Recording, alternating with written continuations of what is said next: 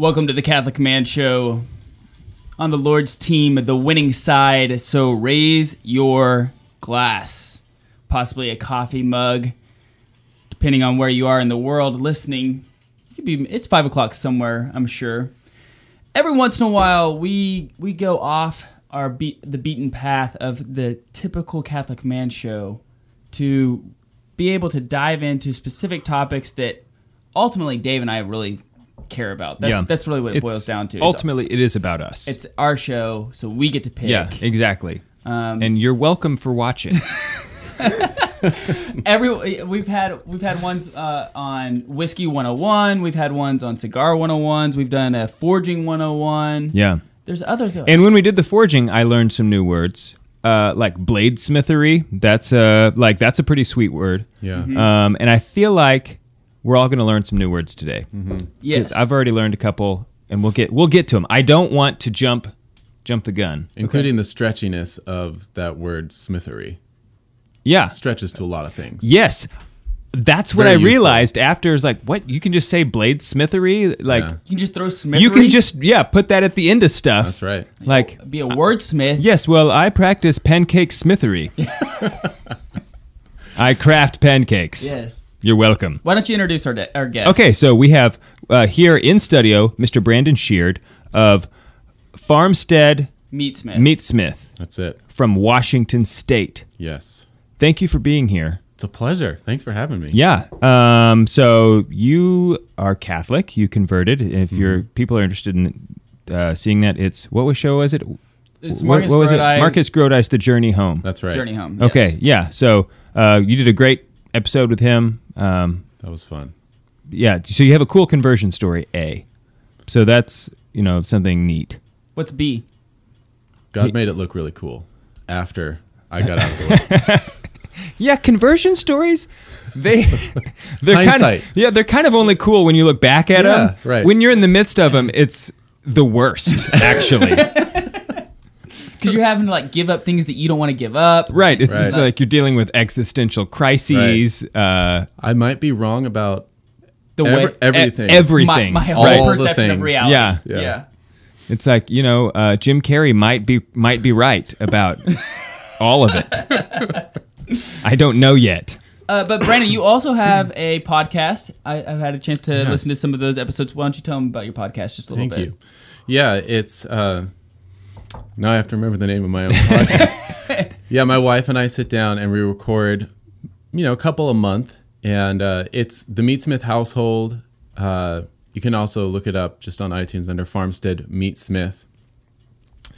And we kind of cover what it has been, our journey to make a lot of our own food and eat it and feed lots of children therewith. Yes. It's called the Meatsmith Harvest. There it is. The Meatsmith Harvest is what it's called. I'm sorry, Lauren. But that's what it's called. That's what Lauren is my wife. You can look that up on iTunes. But yeah, Yes. so you go through basically how to do it. You basically process it. It's really cool how you integrate both being able to provide for your family in a real sense of from farm to table. Yeah. But you also integrate your faith in the process, right? I mean, your lovely wife does that quite a bit as well. We can't help it. It's so we'd have to self-edit, Right. in order to not do that. And a lot of it is trying to figure out the older traditions of how did people do this on a domestic scale? Because that's sort of what we don't get a lot of anymore is, we got the industrial scale down. Right. We can do a lot of we can do a animals lot at of- once. But what if it's just your backyard and you just want to smoke some hams? What do you do then? Yeah. And come to find out, there's centuries of people doing exactly that very well. So Because that is a good question. It's like, are you going to tell us? let's do it. Yeah. Well, Yeah, there's so many questions I have. so tomorrow we're doing something very awesome. Yes, We're going pumped.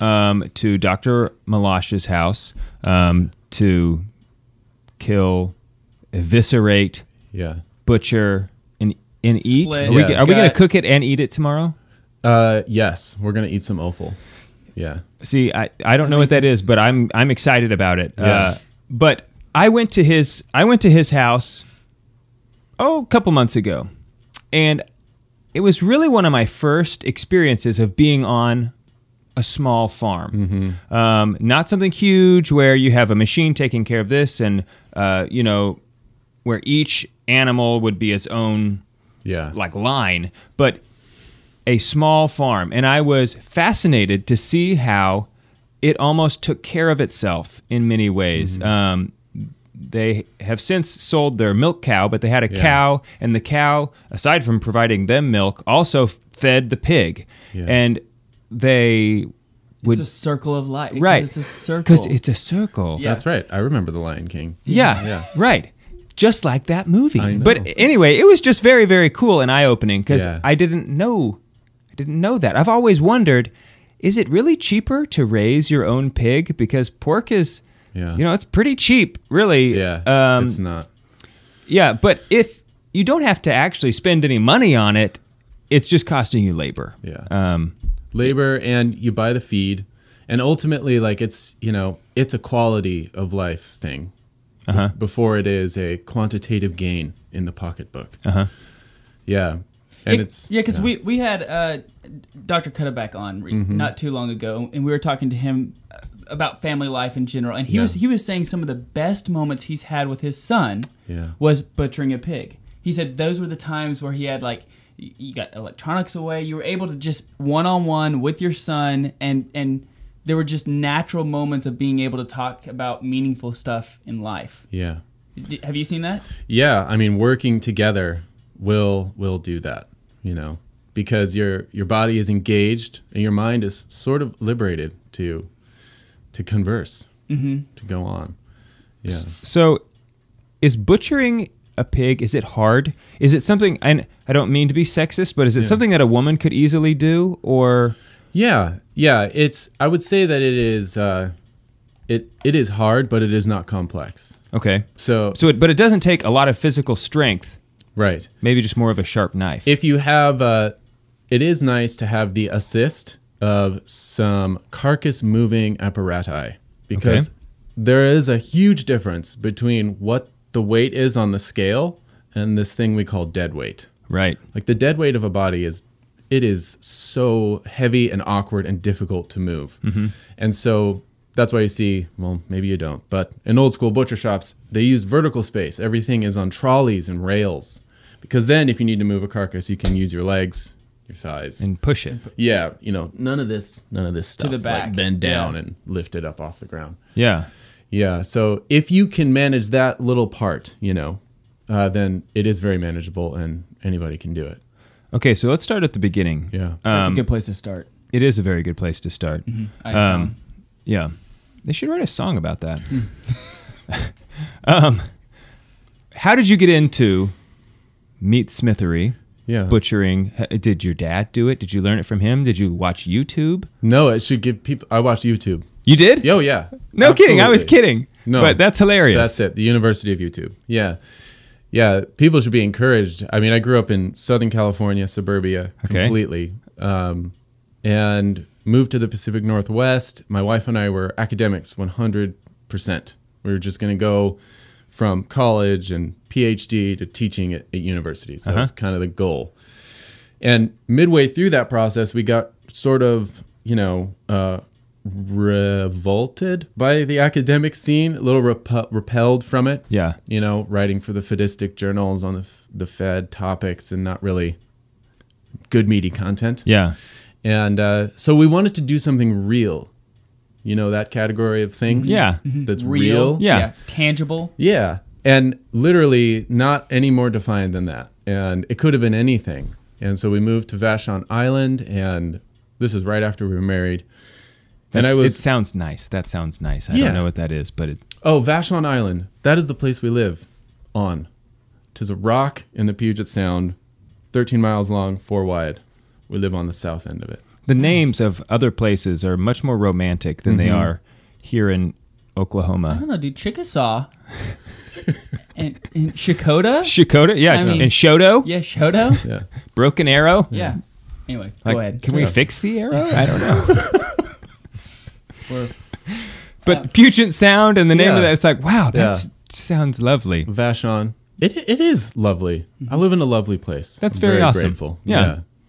We went to this lovely place, and I was looking for real work, in Vashon Town, which has like 11 businesses. Okay. And one of them was a butcher shop that had opened the day prior.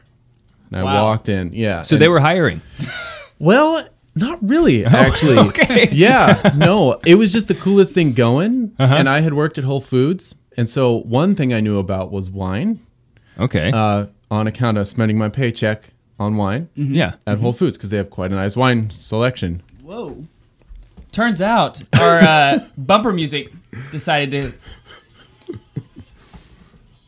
Sorry about that. Sorry, There. some sound effects. Fixed. Yeah. I fixed it. Sorry about that. Continue. No, yeah. So we were walked in. I saw not only was it a butcher shop, but he was making his own wine, and I Okay. still do Very some work cool. for him to this day, actually. Okay. Making his own wine, and they were making their own cheese, and they were selling lamb and pork. It's just incredibly diversified, and it was all from his farm on the north end of the island.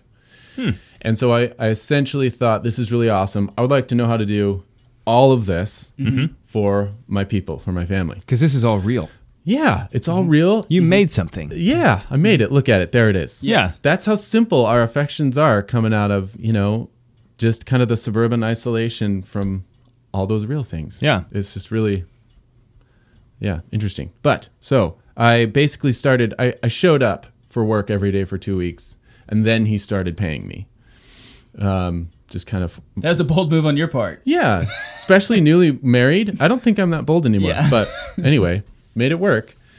And I worked there for exactly 2 years and learned everything by doing it. So there was no training. It's a small business. Like there were Right. very few of us. It's not like, here's our training program. Right. Right. This is shoot pig here. Like, Watch no. this video. Yeah, none of that. It was figure it out. And what really broke through for me was the final cause of it all, which was the meal.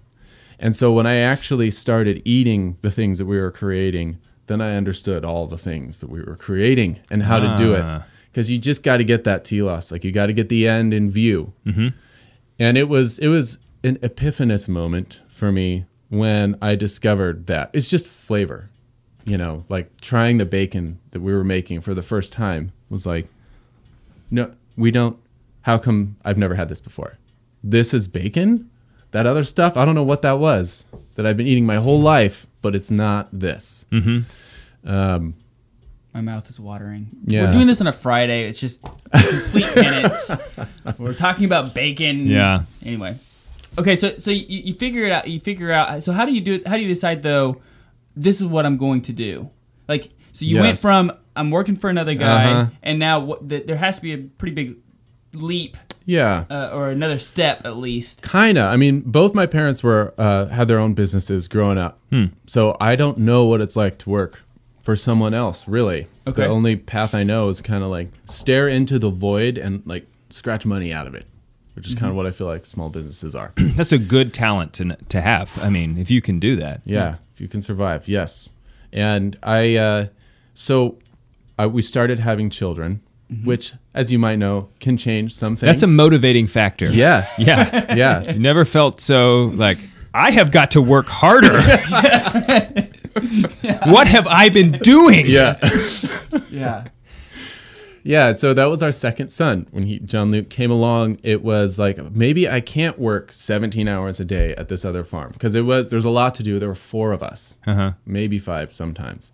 And we were milking 7 cows, making cheese, making wine, slaughtering 50 chickens, slaughtering 3 or 4 sheep, 2 pigs every week, and selling it fresh at the Seattle farmers markets on the weekends. So just incredibly dense schedule and a great way to learn all the things. Yeah, I can imagine. So it was when we stopped doing that I was, I was content to just go on and work for other contractors. We'll do some building over here, some excavating. I'll build some caskets at my friend's wonderful casket shop, Marion Caskets. Oh, I know that. Yes. I've heard of that. Yeah, Marcus Daly. Yeah. Yeah, he's been, he had a little special on EWTN. Yeah, that's where I saw it. He's been on the journey home also. Uh-huh. Yeah, with Marcus Grodi. But wonderful, beautiful, simple, humble caskets. That's what I want. Yeah. Made of wood and Yeah, stuff. yeah, like pine. Like just natural. put a pine box. I don't need all the super anyway, this is another topic. That's is what a good one. I have that in my will, but I have a feeling the church is going to really want me to be encased in gold and stuff. Well, I don't know. So It'll take a while at least. We've done a lot of episodes. They're going to have to listen to all this. Yeah, that's very humble of you to acknowledge the church's authority over you. Right, exactly. Yeah. I'm nothing but a humble servant. Yeah. So I was content to do that. okay. But then Lauren, actually, pregnant with her third child, said, you have this skill of being able to harvest all of these animals. You need to use it. You're responsible to use it. And so I actually blame her for the Farmstead Meatsmith that we then launched. And there was, an element of, how do you know what your calling is in life? And it's like, well, when people are calling you and asking you to do a thing, might be your calling. I just don't know what my calling is. Hello. No. I can't do that for you. Right. I'm trying to figure out my calling. Right. Yeah. And there was a demand for a small scale, harvest a goat here, a pig there, which is hard to fit in to the schedule of larger slaughtering operations. So people were bringing you their animals. I was going to their animal. I was going to them. Okay. So mobile, which is totally a different service. Yeah. Interesting. Yeah. Interesting. Because now, do you have your own property that you... Yes. Okay. But I still am mobile for the kill. So I have a truck with a crane that swings out the back, and I go to the farm. It's the best. I mean, farm-killed meat is you're harvesting the animal on its own turf. It does not have the stress of transportation. Right. Or the hassle for the farmer, honestly. It is a pain to transport living animals. Not so hard once they're dead. Turns out. Yeah, if you can lift them. Yeah, right. Exactly. That's the only part. So I go and I harvest the animals on the farm, and then I bring them back to my shop where I have a walk-in cooler to chill them, and then I can cut them, wrap them for the freezer, and cure them for the person to come pick up later. Fascinating. Okay, so Have you ever been pulled over on your way back to your shop, like with just like some dead goats in the back or something? Yes. It's like, what are you doing today, son? Yeah. I had one guy who, one officer, he pulled me over. He's like, "Do you know why I pulled you over?" I'm like, "Actually, no, I have no idea. No idea." Your truck is bleeding. That's why. there's a trail of blood for the last half mile. He just wanted to inspect the outside. For some reason, it might have been the trail of blood that made him want to look. Right. There's not blood coming out of my truck. But, yeah, it's weird. Okay, that's hilarious that has actually happened to you. Yeah.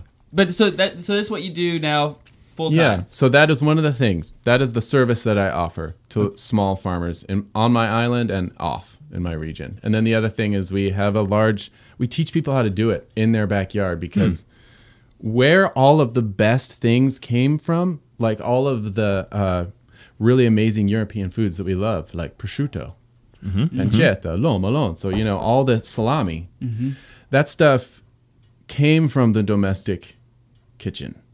That's where it originated from, and which means to me, hey, we should be able to do that, being humans, like the humans that came before us, in our kitchen and stuff, not with the perfectly sterilized clean rooms and 1,000 pigs at a time. This should actually be simple enough to fit in our brains, and we could feed ourselves this way. Right. Because it does taste so much better, beyond. You can make a prosciutto in your home that will taste better than anything you can purchase. I promise. Yeah, because people were doing this before the internet. Yeah. Obviously it's something that you can just know how to do and do it. Yeah, it's very simple. And it is the prowess of the home cook, really. So we have a lot of education that we offer to equip the domestic kitchen to do that. We have the Meatsmith membership, where I put content online to a group of people making videos every month on how to do it. We've got forums and private Facebook group and everything. And then the classes we host at our farm, at our property, which are 3 day. We're kind of cramming it into one day tomorrow, but we'll do 3 days where we slaughter 2 pigs one day, butcher them the next, and then cure and cook them the third day.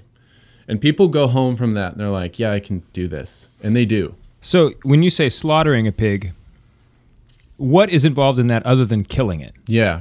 Probably So draining it, right? I mean, yeah, get the blood out. So Okay. so first step is the kill, and you shoot them in the brain.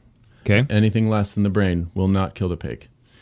And then they drop and you bleed them out by cutting the carotid arteries with your knife because Okay. their heart is Ear to still ear. beating. right. You can do ear to ear. If you want to be subtle about it and actually catch the blood, then you just make a jab. It's just an incision. I'll show Huh. you tomorrow. Okay. And then you'll get a stream into which it will flow into a bowl. And you want you can to and stir you it. want to catch the blood. If one would like to eat the blood, I'm going to show you all Right. how to catch blood Yeah. tomorrow. Yeah. Are we gonna make blood sausage? We probably won't have time, but I am going to show you how to catch it so you can. Basically, what you do is the blood's flowing into the bowl. You put your hand in it and you stir the blood, You just and- mix it up. mixing it. And you're preventing it from turning it into a giant scab because it just wants to coagulate immediately upon that being makes exposed to air. Sure. And then you'll just have a big useless blood cake. And so you want to stir it, and the coagulating platelets will cling to your hands, and you can whip those off your hand and get them out of there, and then it will stay liquefied. And then you can strain that, and then what you have cooks exactly the same way that whisked eggs cook. No kidding. So if you can cook eggs, you can cook blood because it has the albumin protein. So when you cook it, it solidifies. That's why they call blood pudding. You know, it's got this egg base that binds and makes it solid. I can't figure out why people don't want to just do this in their, Once like when you're talking about stirring the blood. Yeah. Fling you it just off. you just fling it right off. Yeah. It's like once you do it, I'm sure it's like it's no big deal. Yeah. But there are people who would hear that and say, "No, I'm not going to do that." Yeah.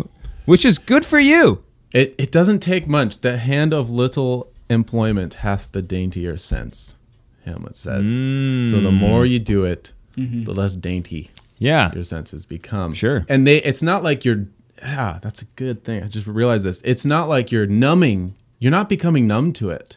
That's actually a myth. Like You're coming to know it more. Exactly. You're not becoming numb to the kill or numb to the smell, or numb to the feeling of the guts or whatever. Not at all. You're actually refining, becoming more attuned to it, such that you are much better able to detect something that is actually putrefying or something that is just aging, right? Just by aroma. Like your senses are becoming disciplined and more Right. trained the more you do it. Yeah. And you also realize this is not going to hurt you. Yeah, right. You're actually going to be just fine. Yeah, builds confidence. Yeah. Okay, so are we going to go through how to do a pig, or do we want to go other places? Yeah, Well- that was just step 2. Yeah, that's Yeah. step 2. Yeah. I mean, Let's keep going. Okay. keep going. All right. We'll get through it. So then, if you're going to actually receive the full bounty that is a pig, you need to scald it and scrape it rather than skin it. On account of the fact that a pig does not have a hide like a deer or a rabbit, where you can find a seam and then pull. Pig has an epidermis. It has skin like we do. They get Right. freckles, sunburns, and it is delicious. They actually use pig skin, like for skin transplant sometimes. Yes, that's right. Yeah. Yeah, my wife almost got some pig skin on her ankle one time, and I was all excited about it. I had all these new nicknames picked out for her, and then they ended up not needing to do it, and I was a little sad. Yeah. But Yeah, and the only way you're going to get that is if you scald and scrape your pigs. okay, And which means you have to dip them in water that is exactly 147 degrees Fahrenheit okay, and count to 90 and then hoist it out a little bit. And I do this in a 55-gallon drum.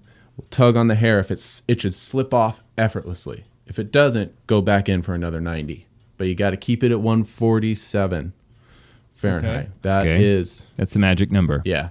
I mean, technically it's 145, but I'm telling you 147 because if you check the temp and then you lower the pig in, he's going to drop it a couple degrees to 145. And that is, you're not boiling worse. It's like specifically a scald to loosen the hair follicles. And so then you scrape off the hair and the top layer of skin. So a black pig or a red pig will have white skin beneath. No kidding. And that's that's the dermis that remains, and you're scraping that off. Wow. And you'll see it is I regard scalding and scraping a pig as a very high art form. It's tricky. It is the epitome of carving the backside of a pillar that nobody's going to see. It's just this thing. It's takes a lot of work. You have to be precise the whole time, and it is so gratifying when you get it. And anybody can do it. I always like to put that on the back there. But so that's the scald and scrape, and that makes the entire harvest of the pig available to you. When you skin a pig, you remove most of the fat. It's just gone because there is no seam between hide and flesh. Okay. So what could possibly, if it's an art form, Yes. and you're scraping this pig, if someone was like a newbie, if I was just going to go in and add it, what mistake would I make? Only one. There's just one mistake that everybody makes. Going too deep, or They do not pay attention to the thermometer. Like, you really have to be a temperature obsessed person. Okay. Make sure your thermometer is calibrated. It's usually that the water is too hot or too cold. Both are bad. It's not like, oh, if it's hotter, it'll happen faster. It's like, no. It's not how it works. It's real bad. It'll melt the underlayer of skin and affix the hair to it. And so when you go to scrape it, the hair is not coming off. So you got to press harder. But the backing is now softened and slightly cooked. So you're taking chunks of fat out. yeah, you don't want that. Yeah, gives me anxiety just to talk about it. So So if you get the temperature right, it just You're good. It's easy to do. It just comes right off. yeah. Okay. You know, it's still work. You'll have tennis elbow at the end of the day because you're scraping it with this thing called But it's a hog just like scraper. scrape. Just use the scraper. That's right. Okay. It should slip right off. Then you hang them from their back legs and you open up the front end and you're going to pull all the guts out. Similar to a deer. Yes. And if it's actually a little easier because a deer has way more guts being a ruminant than a pig. Pig is a small little gut package. And that's evisceration is where you pull all that out. And then you can split the pig down the middle just with a bone saw, handheld, and put it in a cool place. And go to bed. You mean like a refrigerator? A refrigerator is nice. Winter also works. You know, if a refrigerator is only 35 degrees, and it's not uncommon for that to happen at night. In the northern hemisphere, and so you can just hoist it higher up in the tree that you're hanging it from, and go to bed, and it'll chill all night. And then the next day you can get back to bring them down, portioning the carcass, cutting it up, setting aside to it, and putting a lot of it on the salt. I would hope, which is to cure it. Okay. And that's where the bacon and the ham comes in. And so is that all part of the slaughtering process? This is all. Have we moved into butchering? We did. I just tipped in. So slaughtering is that first day process where you get to splitting the pig in half. That pig is slaughtered.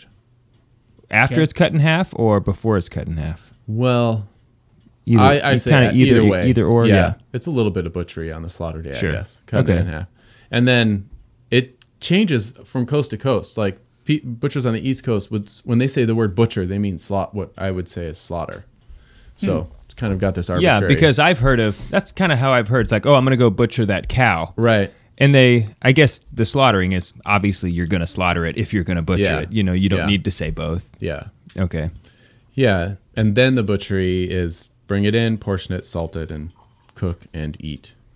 Okay, when we're talking about the salting part of it, let's go into that for just a second. Yeah. The purpose, how much, why do we do it? Yeah. I think the most important part is why. Right. And I think traditionally there was one primary reason, and that was because you don't have a refrigerator or a freezer. Yeah. So you are not just flavoring the meat, you are preserving it. Mm-hmm. And this is what I love about curing traditionally is that when you are pursuing that utilitarian end, like, hey, let's not starve in the next 2 months of this really cold winter. Yeah. That would be good. Super utilitarian. I'm on board. I'm on board, yeah. Right? I'm pro this. Yeah. Pro living. Yes. That is actually what generates the most delicious culinary creations from a pig that you can imagine. That is still today how the best prosciutto is made. It is preserved with salt. Like the jamon iberico, which is a Spanish ham, and it's aged for 3 years. Not in temperature-controlled environments. Some of them are, but the temperature control is like open a window, shut a window, right? It's very simple, just cured with salt, and it is the best ham in the world. See, I didn't know ham could just hang out for that long. Yeah, that's the salt, idea. if it has salt, yeah. Well, right, yeah, but Yeah, so that's incredible. Yeah. It's Have like they magic, Have right? they aged ham in bourbon barrels? This is a legitimate question. That is a legitimate question. They've salted it in bourbon barrels for sure. Barrels were a very common way to, you put the salt in, put the meat in, put the salt in the barrel. Because, everything is better when it's aged in a bourbon barrel. Right. I'm actually aging my own children in bourbon barrels right now. Oh, nice. They'll smell nice and sweet. Yeah. Yeah. Yeah, exactly. Cool. Yeah. More complex, more complexity. Yeah, in general. Right. We'll see how it goes. Okay. So you're salting this. Yes. You're salting the pig. So that's one of the ends of salting is preservation. And it Right. so happens because God is benevolent. Yeah. That when you do that, It's like he did it on purpose or something. extravagantly delicious. Like It's maybe incredible. we're designed to think it's delicious, right? So that's what's fun about this is the perfect marriage of thrift and extravagance in one thing. Like we're not compromising. Mm-hmm. Like Catholicism does sometimes. We're not like making a false dichotomy. Right. It's not fallacious no. at all. Don't make dichotomous hand. But so yeah, and basically the way the curing works is you're putting salt on flesh, and the thing in the flesh that wants to make it spoil and rot. Yes, there is some bacteria there, but it is really water that enables the bacteria to commit dalliance and create stinky, nasty toxins and off-gassing that will make you sick. It needs water to do that. Okay. Water is the medium in which the bacteria, or the cavilling beasties, will do that. So if you remove or bind the water, not going to happen. And that's what salt does to the water that's in the meat. When the salt comes in contact with the cell wall of the meat, the water inside the cell seeks a balance with the salt outside, so it actually goes out to it. So you're pulling water out, and then some of that water goes back into the meat, but it brings with it, the molecules bring little salt ions, which bind that molecule. It's like, no bacteria can use this water now. It's my water. It belongs to the salt. Yeah. So that is the effective part of curing. That is what preserves it. So can you just go get a pork chop, take it home, just cover it in salt, and leave it on your counter for a year? Yes, you could do that. And then you could cook it a year later. Yeah. And it would be fine. What you'd probably have is salt pork. So there's many degrees of subtlety and deliciousness that we could get into. Okay. If you just want it to not rot, then you just pack it in solid salt. It's salt pork. Okay. Which means it is very salty. Yeah. All the water in the meat has been replaced with salt, essentially. Okay. And that's why it lasts on ships that are out to sea in all kinds of weather. And the only way you can really palletize that, eat it, and enjoy it is you got to get the salt out. And so you soak it in fresh water and you reverse the osmosis, that put the salt in. And you could just soak it in fresh water, or it could be a boil, you simmering it. And so you're kind of cooking it and pulling salt out simultaneously. And that's just like bear survival, salt pork style. But all the recipes for all the different cuts, if you're going to cure like the jowl, the belly for bacon, the culpa from the shoulder, the leg, the ham, they're all the same recipe. It's just different parts. It's just learning how much salt to add to each thing and how long to leave it on the salt. Okay. That's the only subtlety to this whole art, which could really be distilled to don't oversalt. That's the temptation. That is going to be the easiest thing to do. But don't undersalt either, right? Right, yeah. And here's the other thing. Fortunately, if you undersalt and the meat goes off, define the worst case scenario, whatever that is, everyone gets sick. That would be the worst case scenario. You will know. You're not going to accidentally eat a putrefied piece of bacon. I promise. It smells flagrant. Like if you get close to it, you'll gag because you have a sniffer that's telling your mouth, like, don't put that in there, moron. Right. Because it smells like death. And you're like, oh, okay, I won't do that. And then I've even tried this. So I've tried to for posterity. I have eaten a rotten ham. I could smell the ham from like 20 feet away. Okay. Real bad. It was the smell of putrefaction, not just like goodness. ripe Yeah. And Right. Not like a nice cheese, that's kind of no, putrefied, rotted. And I was like, all right, I've been preaching about the reliability of our noses for so long, so I wanted to test it, and I took a little piece, and the piece itself didn't stink. The whole ham did. And I put it in my mouth, and it didn't even taste that bad. And I'm chewing away, and I could not swallow. I was really impressed at my body's like... Would say no. Stop, moron, spit, projectile immediately. And my body said no. I could not overcome and just like, let's send it down, I was really amazed. No kidding. Yeah. And so I spit it out. So but you don't have to do that. That's kind of crazy. But the aroma will be obvious. The only time where you can't trust smell as a absolutely reliable guide in determining the edibility of a thing is where there is an oxygen-free process involved in making it. And that would just be like salami or something that you're canning, because that could have a botulate toxin, which occurs in such a small amounts that you can't see it, taste it, or smell it. Mm-hmm. But when we're talking about whole muscle cures, and in that category is bacon, and you're just taking a slab of meat, salting, curing, there's oxygen all around the outside of the meat. There's no bacteria in the flesh that produces that toxin, because the flesh is basically sterile. Right. And so if it is going to go off, it's going to be aromatically obvious. It's going to bludgeon you about the face with its horrible stench, and you're not going to be able to eat it. Okay. Okay, so we don't have a whole lot of time left, and I want to get to smoking. Okay, before we do that, let me ask this. Okay. So if somebody was thinking, this sounds awesome, I want to do this. Yeah. What kind of investment would one have to make? I mean, do you need special tools? What are the tools? Yeah. You need a 22, or you could use a gun. You need a gun. I mean, a 22 It's is 22 a gun. outside the category of gun. Well, no, or it's like, well, I have a 45. It's Yeah. like, okay, that'll work. It will. It'd be maybe messier, but yes. You might not get as much of a harvest from the head. yeah, and might not get your head cheese. You want your head, you want the head cheese. Yeah. But okay, so what else?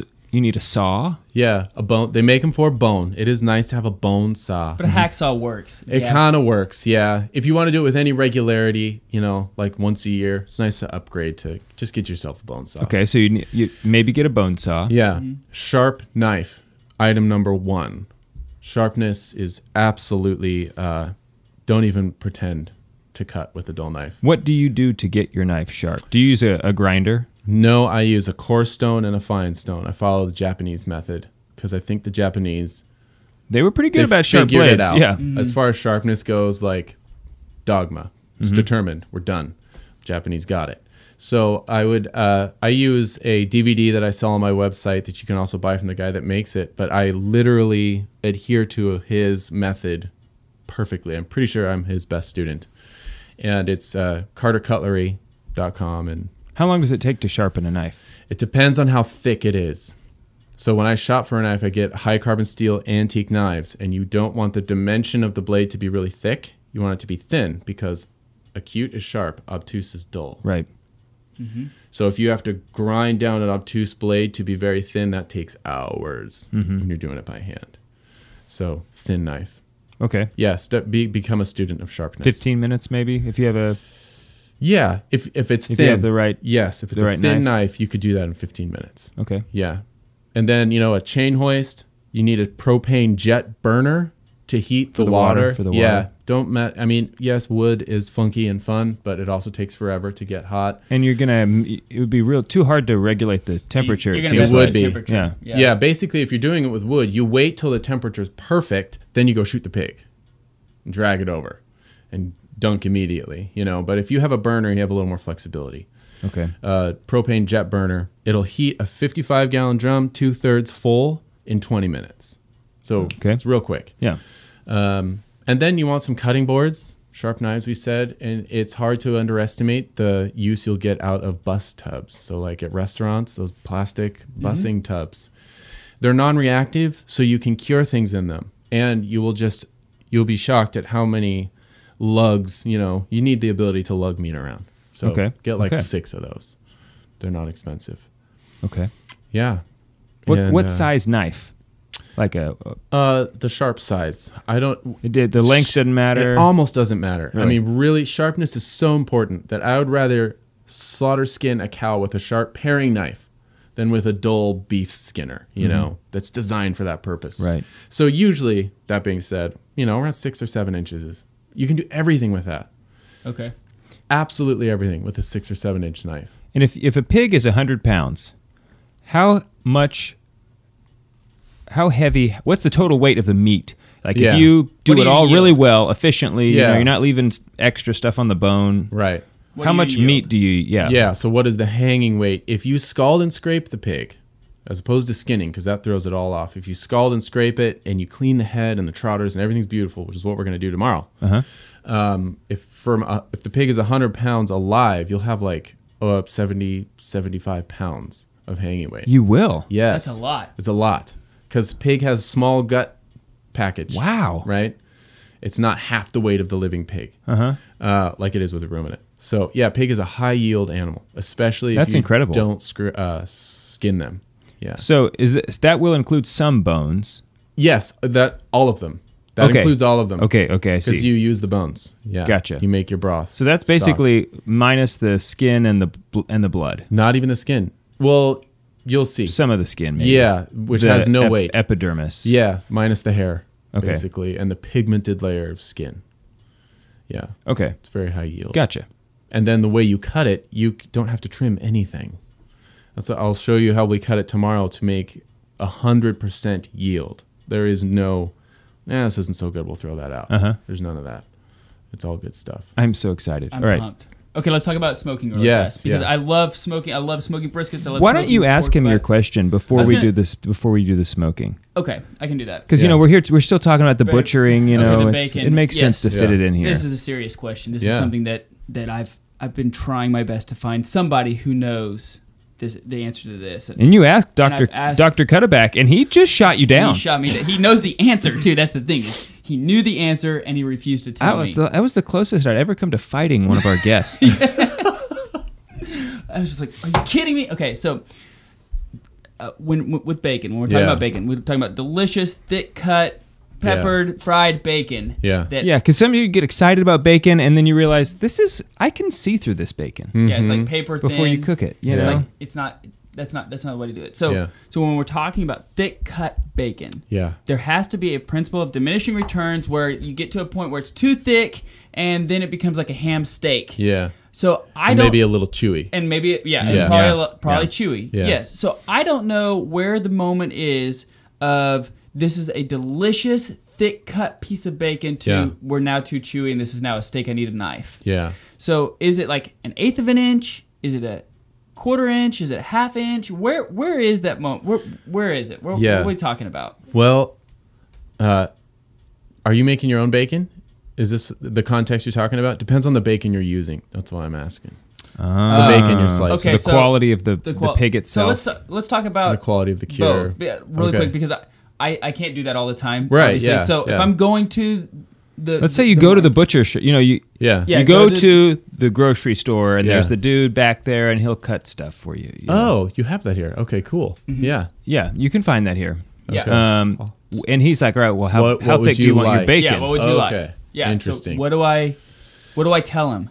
Yeah, so that guy, that's tricky because it depends on the bacon he's cutting. Some of it is probably already cooked. Even though you're going to fry it up at home, it's already been cooked. Really? Yes. And some of it is just dry cured like I described, which makes a different texture entirely. Some of it has been smoked for a long period, so the bacon is dry on the surface, which means it will be chewy if you slice it thick. Some of it has been brined, so it's saturated and it's squishy, and it can be cut real thickly and still won't be chewy. Okay. So it's bacon to bacon. Unfortunately, there's it really depends on the slab. So if you are going to make the bacon that I will show you how to make tomorrow, right? Which is bacon with integrity. Yes. Meaning it will never spoil ever, right? Okay. And it will taste delicious. the reason it doesn't spoil is, again, because it has that water removed. And so dryness is this thing that is what is preventing the rot from happening. And what that creates, especially the longer it hangs, is a drier bacon. And the ultimate example of that is jerky, right? Jerky is super dry. I mean, traditionally, the only way that's cured is you take lean pieces of meat and you just hang them in the sun. They're just dehumidified. They're dried out. You don't even have to salt them for that. And jerky is chewy. Yeah. So the top layer of meat on your belly will be that consistency the longer that belly hangs in your kitchen. So I slice my bacon with regards to its thickness, judging by the age of the slab and how long it's been hanging in my kitchen, how hard it is when you hold it. Like, after you hang a belly for even just a month in your kitchen, it'll be solid. You know, you would have to really try to bend it. So that one, when it's drier, you want it to be sliced thinner because it will be more chewy. And then it's also the way you cook it is important. You only try to flip it, well, not too many times. Basically, if you have curls of the fat, you know how the fat curls in that inviting manner? Yeah. If some of the peaks still look very raw to you, it's good. Don't overcook dry bacon. Okay. How do you feel about then bacon presses? I've never used one. Yeah. Okay. So I don't know. That might be kind of nice. I like to see things that I'm cooking, and it's like I'd be checking the bacon all the time because overcooking the bacon is like, it's horrible. It's black. Yeah. And I agree. Especially in your case where it's like, look, I fed that pig for a year. Yeah. And you overcooked it. Yeah. I fed it. That's right. I slaughtered it. I butchered it. I cured it. And then you forgot what you were doing for 20 seconds and you ruined it. Yeah. So basically, I didn't get a definitive answer. The answer is there is not a definitive answer. It depends on the quality of the belly and how it was cured. Okay. So, but again, the stuff that I'm going to show you how to make, once you hang it in your kitchen, after it has been on the salt, after you've done a little cold smoke on it. So it's been on the salt for, let's just say, 5 days, and then you do a cold smoke for like 2 days.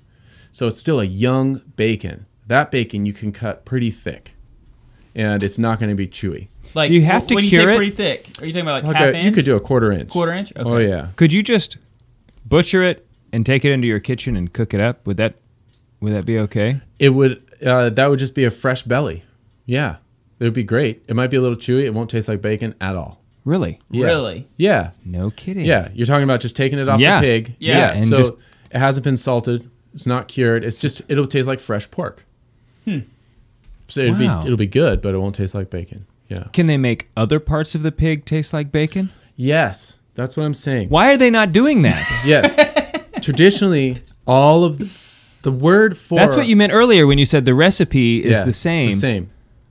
That's meat what is you meat, meant. water is Okay. water, salt is salt, smoke is smoke. Okay. Apply it all in the right proportions to any part of the skeletal muscle, skin, and fat of a pig. Oh my goodness. You will get this thing called bacon. Today, bacon means pre-sliced breakfast rashers. That's what that word means today. That's not what it used to mean. Bacon was synonymous with pork in the English language. Bacon is a British product. Bacon is an English word. It's not pancetta. You know how we imported a lot of Italian ones.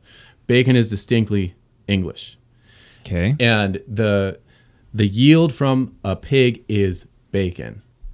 They cured all of it because, again, they didn't have freezers. So you had to preserve all of it. The pork that you would eat fresh was only the spine and the spare ribs. And they called that pork. And you can read guides from that time, like the 1830s, where the author says, in a guide on how to slaughter a pig and how to cure it and cook it, I don't recommend that you eat pork. And what he means is no fresh pork. Why would you eat fresh? It's a waste. It makes it dulls the edge of husbandry and makes you a sluggard. Wow. That is dead serious. So write that down, right? With the words, it dulls the edge of husbandry. That's a good line. That would be William Cobbett. He's got a lot of those. But so bacon is pork. I mean, that is how it was all eaten. So you can take the chops. The British still have this to this day. They call it back bacon. You know, like what a pork chop looks like. Just pretend it's bacon. Yeah. And you slice it thin. all the way along the loin, and you cure it the same way. It's wonderful. Do you have a favorite cut of bacon? I really like back bacon myself. Yeah, okay. I really like it. I mean, it's got a nice big piece of meat, and the pigs that I raise get really nice and fat, so it's got like 2 inches of back fat on it. Okay. So we're talking. It's a solid ration of. Nice. So pork really, on your plate. yeah, it sounds like we weren't even asking the right question. Yeah, we It's weren't. not so much about how thick is the bacon, but where should the bacon come from? The ideal fat to meat ratio. Dude, here's the deal. We didn't know what we didn't even know. I didn't realize. Yeah, we had no idea. Okay, we don't have much time. I really want to get to smoking really fast. Yeah, I do too. I just wanted to make sure we did that. It's already noon. Yeah. So, okay. I love smoking. Yeah. Smoking is big here in Oklahoma, at least. We're talking about briskets, we're talking about pork butts, we're talking about ribs, all sorts of different types of smoking, right? And I love smoking because probably similar to why you like your whole process, because it's this craft. It's like you're invested in time. Yeah. I like to tinker with all the There's airflow. there's a ceremony. It's just like the prepping, the getting up at 2 a.m. so that way you can have a feast by dinner time. Checking on the wood, making sure what kind of wood are you going to use. What rubs. All the processes of smoking I just absolutely love. Yeah.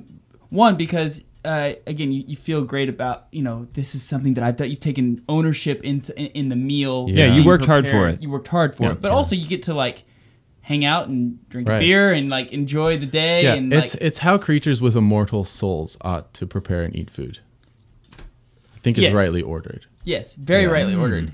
So, but my problem is nowadays they have these smokers that take all the work out. Yes. How do you feel about these Traeger grills and things like that are electric all smokers? The pellet all smokers, the pellet smokers yeah. where the end is still a delicious piece of meat. Right. But you're no longer, they're taking the man part out of this. How do you feel about that? So in my youth, in my amateurish zeal, I would have rejected it as a compromise of principle and a detraction on my character to have a Traeger grill. I still don't have one, but I did realize that it is not a zero-sum game. It's part of something you learn when you convert from Protestantism to Catholicism. There's less zero-sum games than you thought there were. And you could actually have a Traeger and a really rustic, awesome smoker. So that's my argument now. Okay. Just go ahead and... I think that is a go good ahead balanced and get answer. both, because you have children. Right. Sorry, I'm out here working a smoker. They're vomiting all over the house. Can you please... No, sorry, I'm adjusting the vent. Just get a Traeger, pop it in. But the problem is, do you ever go back? As human beings, I just know, once you figure out a way to, we don't use encyclopedias anymore. Yeah. We have the Google. Why do I need an encyclopedia? I have Google. You said the Google. That's an old person thing to The do. Google. Yeah. We have the Google. We have the Google that'll tell us everything. I was looking at the Google the other day. But so, I'm saying that to say, I'm worried that if I did go to that, that I would never talk myself into being able to going back, because it's I don't need that any longer. Yeah. That's my concern. Yeah, I get that, and I understand that. I think that what you would find is that because you have more control and manipulation over the smoke of your rustic setup, you actually can create something that tastes better. It'll be a little bit better. The quality will actually be enhanced because it is more an expression of your intelligent input than the Traeger, which does not have intelligence. Right. And so assuming you have the skill. Yeah, and it's something you develop. So I Right. think it's good to start with the rustic stuff and really dial it and acquire a skill. And then you are qualified to let a machine do it passively for you and do submission to the proper rustic smoker. In your but backyard. I think that's the correct answer, is that yes, you can have a Traeger grill. You don't have to be ashamed of yourself, from a purist standpoint. Yes, and here's the thing, the ease, making bacon is a virtue. We need... Let's do this. We need Dr. Meloche to give us... Meloche. To give us an outline of the virtue of making bacon, right? From a Thomistic perspective, because I know we could. Oh, we definitely could. But it is actually a discipline, if you don't notice it is because you're impassioned about it. You're zealous and you love it. But then, keep going. keep curing your own bacon, keep doing it on a matter of principle. And it becomes a different game. It actually means that that's what the process of acquiring a taste is, actually eating your own bacon. Mm-hmm. I mean, I tell people it's easier to make your bacon than it is to eat it. That's not for me. I know it sounds crazy. That does sound crazy. I know. But the yield of a pig is so huge. You're going to have 30 pounds of bacon. And if you're going to hang it in your kitchen, because by principle, you're going to eschew the freezer, right? Because you want to make this bacon with integrity. Uh-huh. I dare I say, you are going to get a little sick of bacon. Because especially if you're limiting yourself and not buying any other meat, right? Right. And you're just going to eat the meat from your pig until it's gone. Yeah. There are going to be times when you're going to have bacon with a side of bacon with a piece of bread crust. And that's the meal every day. And so good motivation to make excellent bacon, but also realize that like this is how we shoulder the burden of abundance. And the pig is this amazing yield of so much food. It is actually burdensome because it is such a great gift. I'm going to have to go back and listen to this just so I can write down all of these one-liners that you're saying, like the burden of abundance, and just there's so many concepts in this whole process, so foreign to most people, I think. So harvesting a pig will do it, man. Okay, before we go, yeah. What is like the one thing that you have learned that surprised you the most once you have like adopted this lifestyle, so to speak? I mean, it's not necessarily about the lifestyle; it's really about the activity. Yeah. But I can get like I can almost romanticize this idea of like what you do, and it's like, yes, this is something that like I would love to do. Yeah. And I think what you were also trying to say is like, you know, if we can have this idea of romanticizing, but it's not always that way. No, I was just curious, what is like the lesson or, you know, insight into God's wonder, whatever it is that like surprised you the most? Okay, and then my question. Yeah. Yeah, it's hard to say. I think they're both kind of related though, because I'm definitely way beyond the amateur zeal, because I've killed thousands of pigs. Many for my own household, and it is toil.